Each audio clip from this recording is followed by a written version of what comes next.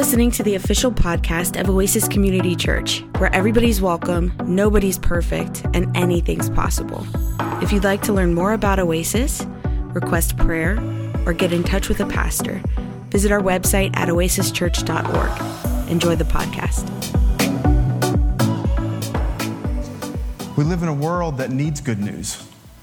It needs the good news of Jesus Christ, but it just needs good news. You know, our world is struggling. Our country is struggling. Our neighborhoods are struggling. It's like we can't even tell right from wrong anymore. And that's a dangerous spot to be in. When you see another human being, that human being was created in the image of God, and that human being, Jesus died for. So think through that. That's every single person you see is bearing the image of our God and was who Jesus died for. Think about that before you form an opinion, before you watch another 90-second clip on 24-hour news networks.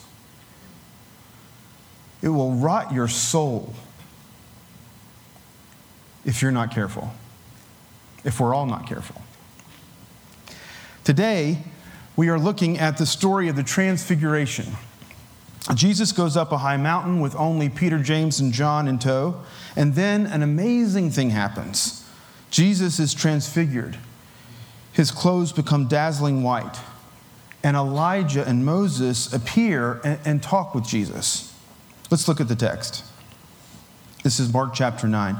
6 days later, Jesus took with him Peter, James, and John and led them up a high mountain apart by themselves. And he was transfigured before them, and his clothes became dazzling white, such as no one on earth could bleach them. And there appeared to them Elijah with Moses, who were talking with Jesus. Then Peter said to Jesus, "Rabbi, it is good for us to be here. Let us make 3 dwellings, one for you, one for Moses, and one for Elijah." He didn't know what to say, for they were terrified.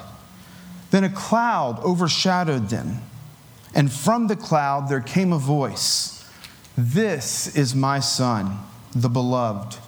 Listen to him." Suddenly, when they looked around, they saw no one with them anymore, but only Jesus. As they were coming down the mountain, he ordered them to tell no one about what they had seen until after the Son of Man had been risen from the dead. So they kept the matter to themselves, questioning what is this rising from the dead could mean. Then they asked him, "Why do the scribes say that Elijah must come first?"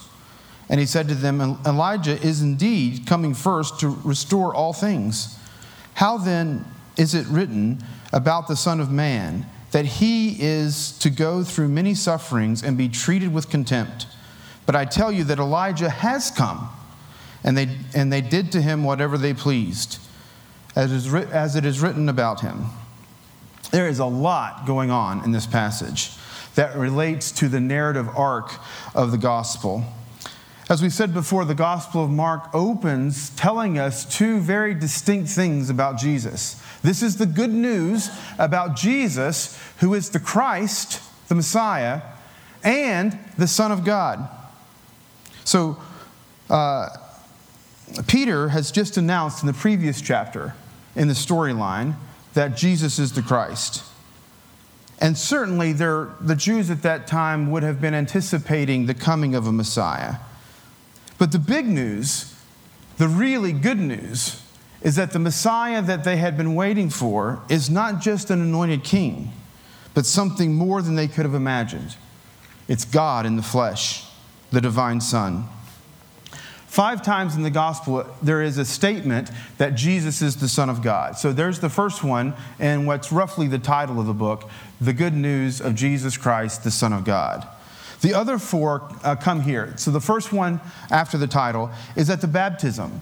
Again, it's a voice from heaven, except this time it's in the second person. "You are my son." It's as though it's a revelation to Jesus, not necessarily kind of an announcement to everyone standing there. The next time is in chapter 3, and Jesus walks in, and there's this person who's being demonized, being kind of oppressed by these demons, and the demons kind of shout out, Son of God, why have you come to torment us before our time? And then there's this one at the Transfiguration. A cloud overshadowed them, and from the cloud a voice came, "This is my beloved Son, listen to him." I want us to take note that as opposed to the baptism where it says, "You are my beloved Son," this sounds more like an announcement. It's in the third person.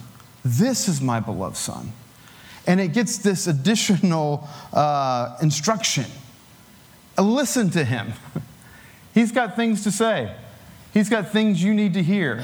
Things that apparently they had been struggling to hear, right? Because just previously, when Peter had said, "You are the Christ," Jesus said, "Yes, and the Son of Man must die." And Peter's like, "No, that's not how it works." So it's interesting, in this passage, Jesus actually doesn't say anything on the mountain. Yet the voice from heaven says, "Listen to him." I mean, you might have expected to say, "Look at him," or "Pay attention to him," or "Listen to me, what I'm having to say to you." But it says, "This is my Son, listen to him." The last time that we hear Jesus announced as the Son of God is at the crucifixion. Jesus is nailed to the cross. He breathes his last breath, and a Roman soldier standing beside him looks up and says, "Surely this is the Son of God." So I want us to look at this passage kind of in two sections. What happened on the mountain and what happened on their way down from the mountain. So on the mountain, we'll call this the Epiphany on the mountain. Transfiguration, that's a pretty big word. Like, it's not a word that I commonly use, you know? Like, I'm pretty sure I can make it through most weeks and not say, "Wow, that was quite a transfiguration." I mean, what does it mean to be transfigured, to be transformed? Chrysostom, an early church leader and thinker, said it means that Jesus opened out a little of the Godhead and showed them the indwelling of deity. That's pretty poetic. Gregory of Palampsest, centuries later, adds this important caveat. He warns us that, this is a quote from Gregory, "Christ was transfigured not by receiving something he did not have before, nor by being changed into something he previously was not, but as manifesting to his disciples what he really was, opening their eyes and making them see." I think that is a very important point.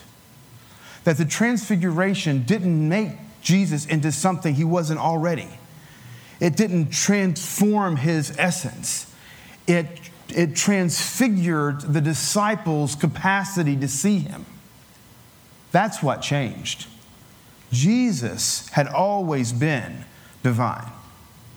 Jesus had always been their rabbi. The great kind of mystery of the incarnation.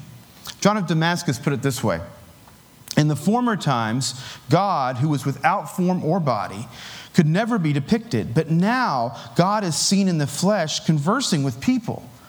I make an image after the God I see." I could quote countless others, but I want to emphasize that this is good news. It's the good news that Jesus is the truest and fullest revelation of God. To see Jesus is to see the Father. To know Jesus is to know the Father.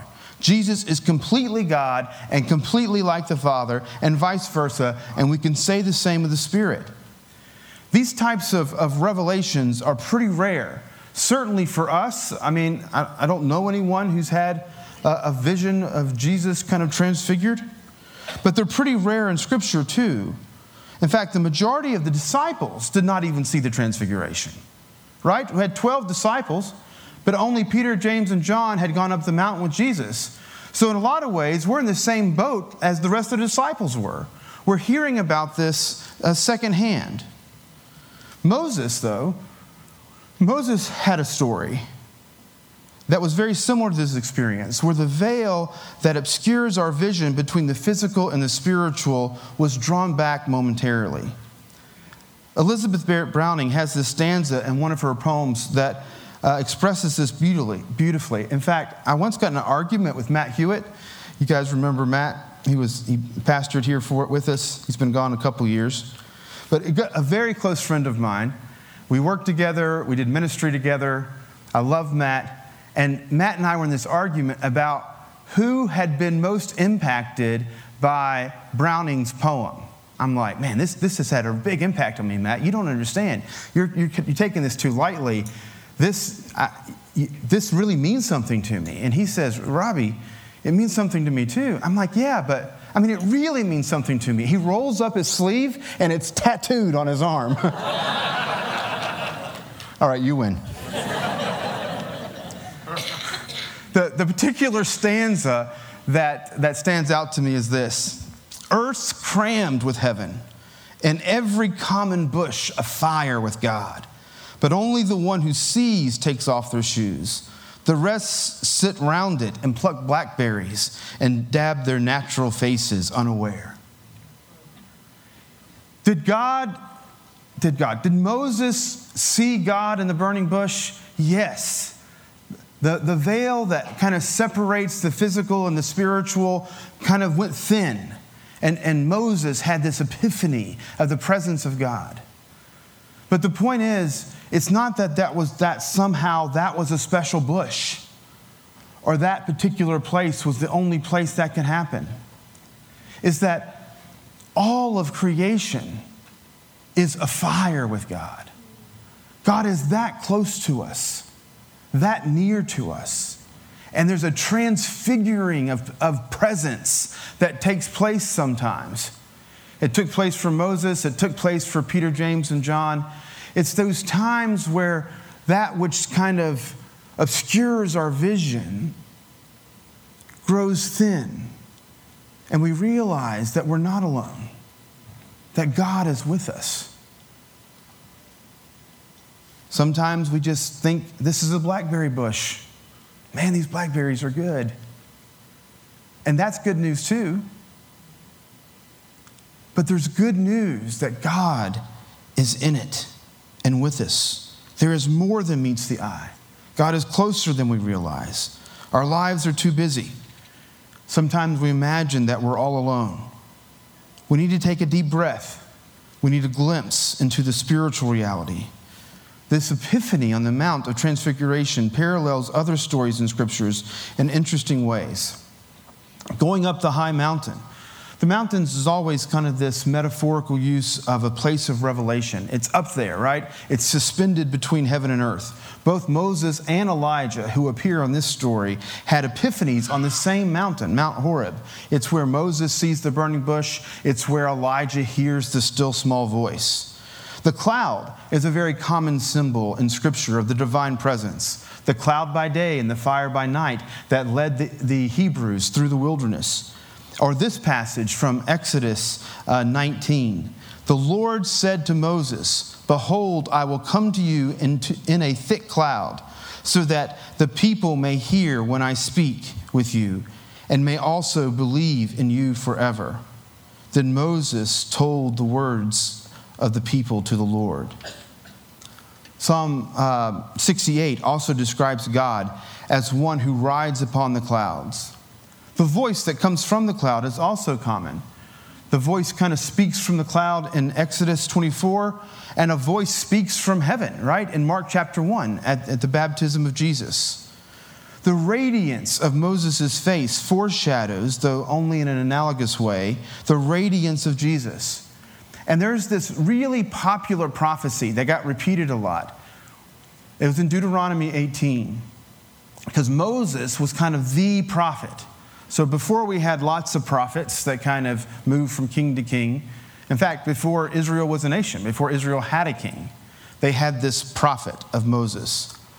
And this passage from Deuteronomy predicted that someone else would come, like Moses. It says this, "The Lord your God will raise up for you a prophet like me from among you, from your countrymen, and you shall listen to him." The voice from the cloud in this story echoes that same command. "This is my beloved son. listen to him. Now, Peter's response is kind of puzzling. Let's build 3 booths. Let's build 3 tabernacles. It's often dismissed as a mistake or kind of the wrong thing to say. I mean, our text does say he did not know what to say, for they were terrified. So some say that his mistake was trying to prolong the experience. Trying to be in charge, trying to manipulate. Like, this is a wonderful thing. If we build these 3 booths, then we can prolong this experience. We can stay on the mountain. We can avoid having to go back down the mountain because we all want to be on the mountaintop. Nobody wants to be in the valley, right? We all want these kind of happy spiritual experiences. No one wants to do the kind of hard work of life and ministry and struggle. But some say it's because that his mistake is that he's confusing that Jesus and Elijah and Moses are all of the same type, all of the same kind. That he's not picking up on the uniqueness of Jesus. He's saying, let's build 3 booths. And so you have these 3. And certainly, if that's what he means, it would be a mistake. I mean, Jesus is unique. The transfiguring alone is not a sign of his divinity. I mean, both Moses and Elijah are transfigured here as well, right? But they're not divine.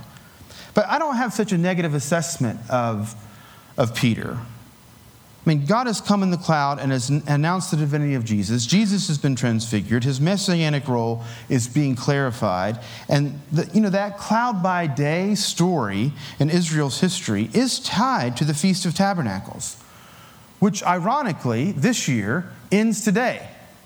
So if you have Jewish friends who are kind of celebrating tabernacles, Sukkot is the Hebrew word, then that is an annual festival, and it's been going on for the last week or so, and today is the last day of it.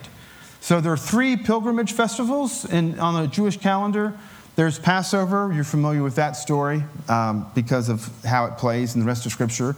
Pentecost, right, and Tabernacles.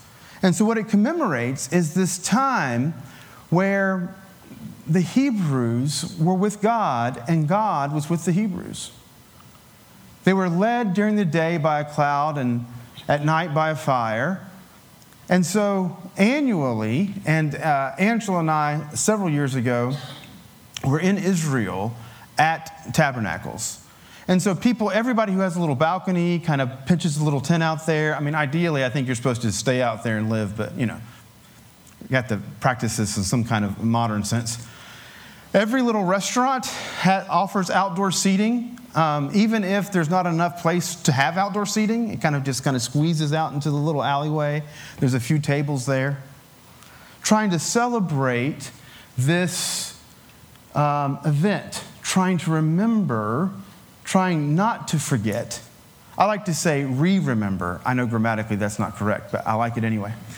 To re-remember those times in our lives, in our families' lives, when God was faithful, when God was there, when the presence of the Lord was felt and near, when we had this experience. It's a time of remembering, as we said. So now, the conversation kind of coming down the mountain. Let's just look at this for a minute. So we have that statement. He says, the Son of Man's going to die.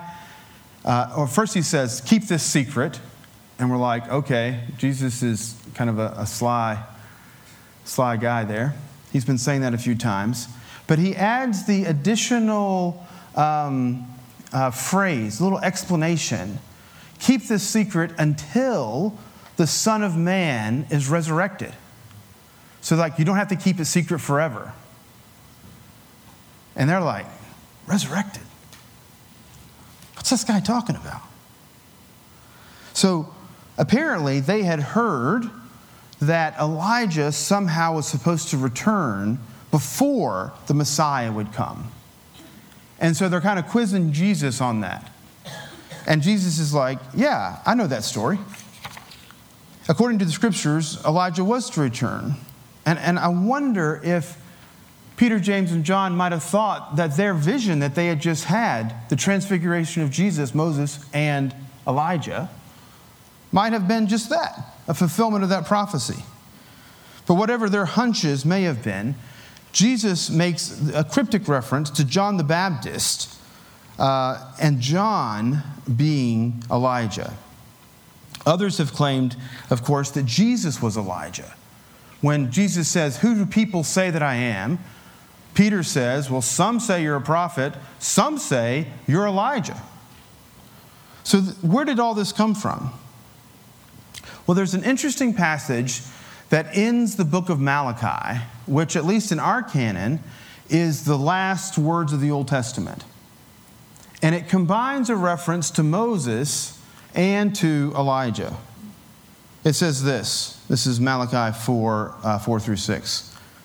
"Remember the teaching of my servant Moses, the statutes and ordinances that I commanded him at Horeb for all of Israel.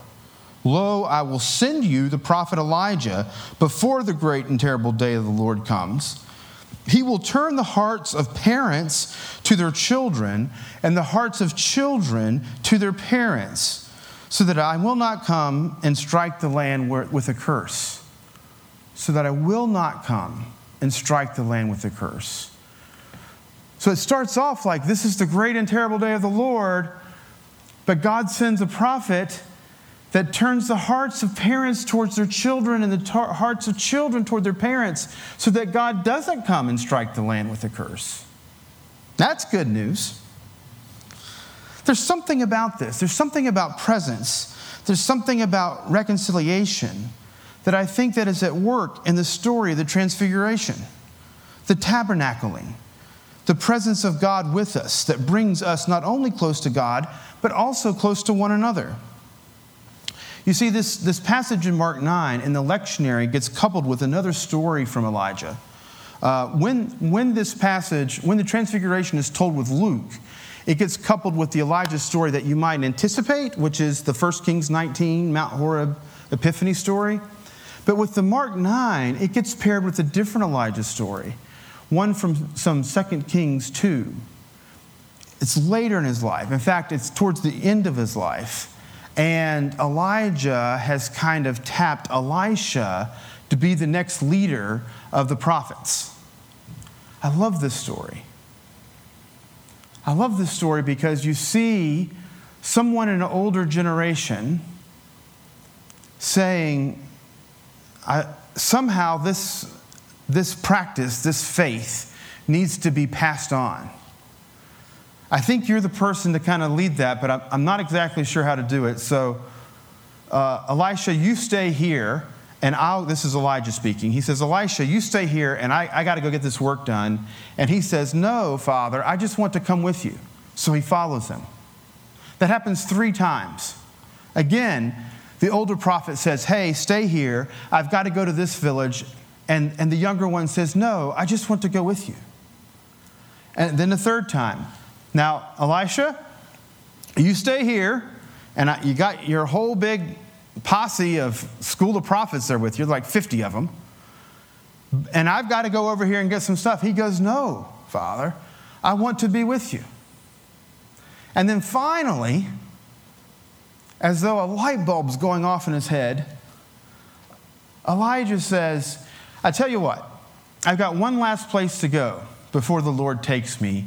You come with me, and everything that I have will be yours and more."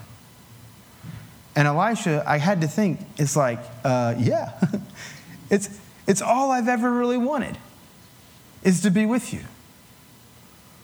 And so he goes, and there's the assumption of Elijah, swing low, sweet chariot. And now Elisha becomes the one who then passes the faith on to the next generation, to the school of prophets. The book in the Bible called Kings, 1 King and 2 Kings. And in the Hebrew text, it's just one big book, one scroll, Kings. And Walter Brueggemann says that we should have titled it King, like Kings? Like with a question mark. Like, Kings? Really?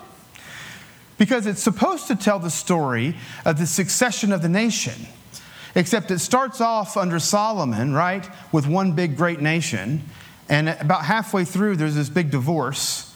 And then the bigger of the two gets utterly destroyed. And then the smaller of the two right, gets taken into captivity.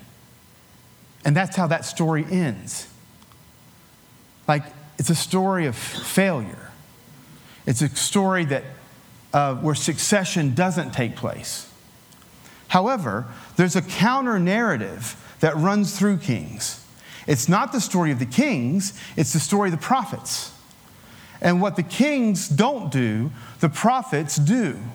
That is, somehow they manage to pass the faith on to the next generation.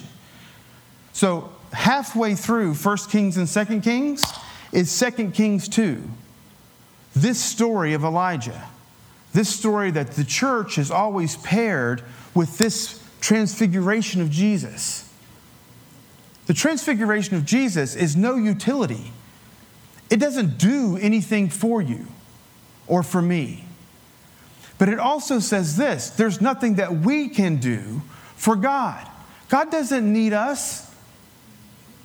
God loves us. God wants to be with us. God wants to be with us more than we want to be with ourselves sometimes. Sometimes I get sick of myself. I'm like, I need to go find Angela and the kids. I'm not so good to be around. Right? None of you have those experiences? Look.